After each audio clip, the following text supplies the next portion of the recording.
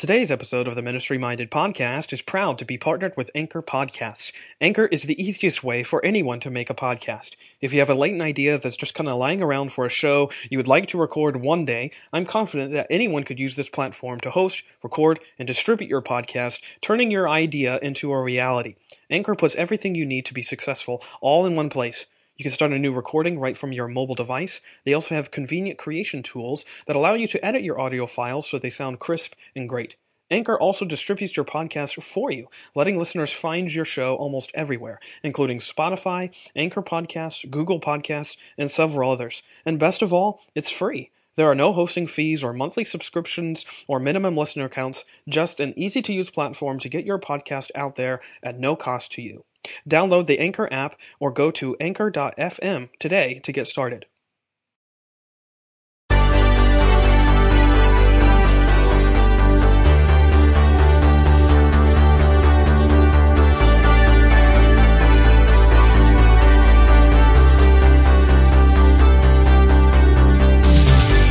Hello and welcome to a brand new episode of the Ministry Minded Podcast, a show that seeks to marvel at the mercy of God that meets us in our messy ministries. I'm, of course, your host, Pastor Brad Gray. I serve as the senior pastor of Stonington Baptist Church right here in Paxinos, Pennsylvania. I am so happy to be coming to you and sharing with you this brief podcast. I mean, it's really going to be a lot shorter than I normally do, and I apologize for that. I'm apologizing in advance for the briefness of this particular episode, but I just wanted to come and share with you a quick little update on me and what's been going on in my life a little bit this past week. This week has been a chore, to say the least. But I'm happy to say that I am finally done with my last assignment for my seminary class for this semester. So I'm now officially done with not with seminary altogether, but with seminary at least for a while. And it couldn't have come soon enough. I have just been really working my tail off pretty much all year. So I've done spring classes and summer classes and now winter term classes, and I've done a lot in the midst of all that too. On top of everything else that I had going on, I was doing all that seminary reading and writing, and so I am taking a little bit of break from seminary work for a little bit. So, cause I've just, been exhausted, but I'm really thankful for all that I've learned. But this year has had a lot of going on. I counted this, I wrote over 45,000 words, for seminary assignments this year. So, needless to say, it has been an exhausting year. On top of that, everything going on with this pandemic and trying to pastor and be a dad and be a husband in the midst of all that, on top of having my knee surgically replaced, you could say it's been a really full calendar year. And school has taken a lot out of me. So all that to say, I'm just want to share with you, I was really thankful to be able to take seminary. I am thankful now too to take a little bit of a break to just relax for a little bit in terms of seminary reading and writing and getting graded for what I'm reading and all that kind of stuff. So I'm really looking forward to just reading for the sake of reading and not getting a grade on it, at least for a little bit, if not. So I'm planning on going back in the fall of 2021. So I'll go back next year. So take an extended little reprieve from seminary assignments. So I'm looking forward to that. But I hope you've had a good week. My week has been busy, but I'm thankful for all that I've been able to do. I'm really excited to get into the pulpit on Sunday and continue preaching through some Advent sort of stuff. So we preached on Isaiah 40 last week. This week I'm getting ready to preach on Isaiah 61, and I'm really excited to just study some of these prophetic messianic messages out of the Old Testament, and just it gets all of this anticipation in the air, which is really what Advent's all about. So I'm really excited for that. Next week I'll be getting back into the normal swing of things, so to speak, in terms of recording a more fuller podcast, hopefully getting some more podcasts out there. There's a lot of things that I have wanted to record, and it's just been laying in this queue for a little bit, but I hope to get to it now that I don't have as much assignments hanging over my shoulders. For now, I just want to leave you with one really quick thought. We all remember that phrase, a phrase that gets thrown out a lot at this time of year, remember the reason for the season.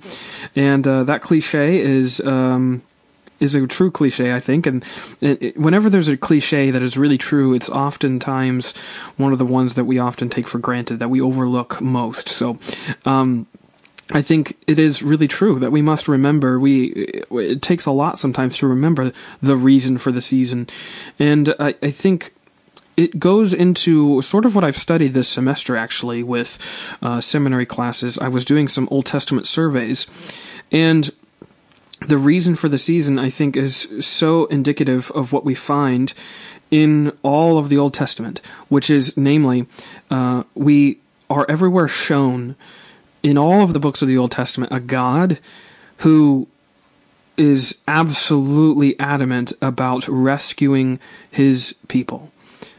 Every story has really shown amazing, I think, profound perspectives to this end. That the God that we have, there's nothing he won't do in order to save those that he loves, even if it means coming down to where his people are and becoming like them in order to save them from themselves. That's what he's going to do.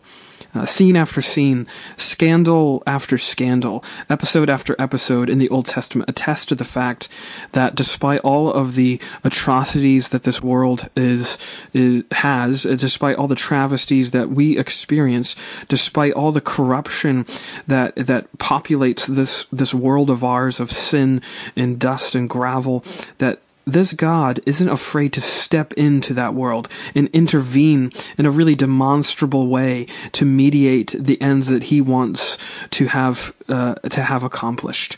This is the type of God that we have, the type of Savior that we sing about, the type of Redeemer that we get to remember in this particular season.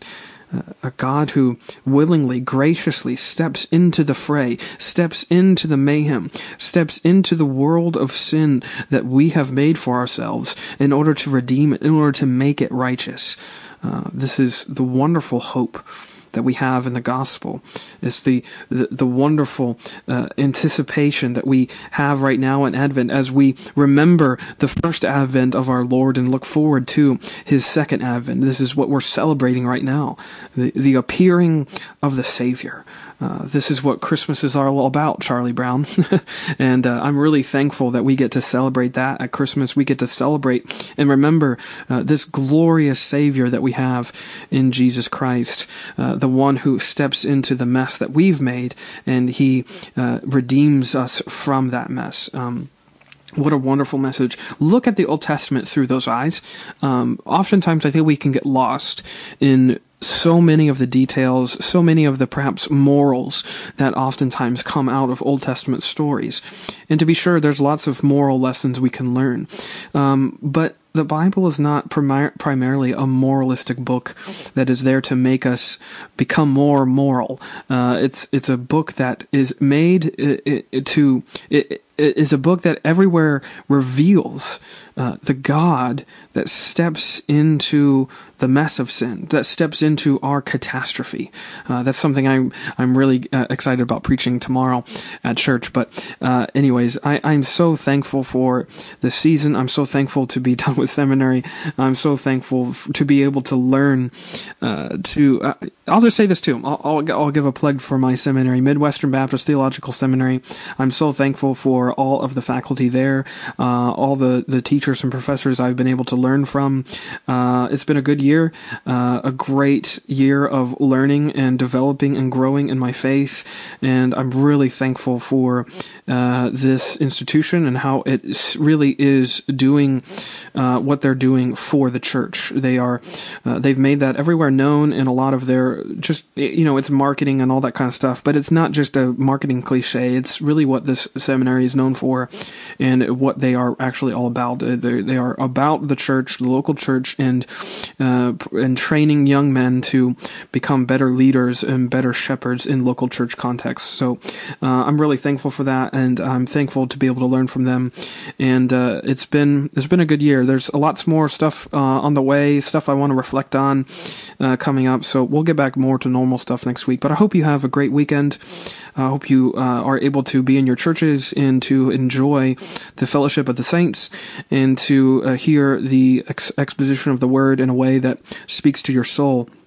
I'm looking forward to that tomorrow. I'm always excited to expound the word, and tomorrow's going to be no different. I'm so excited to get back into the pulpit and preach, and I'm excited and thankful for the opportunity that I get to preach the good news about the God that steps into our mess.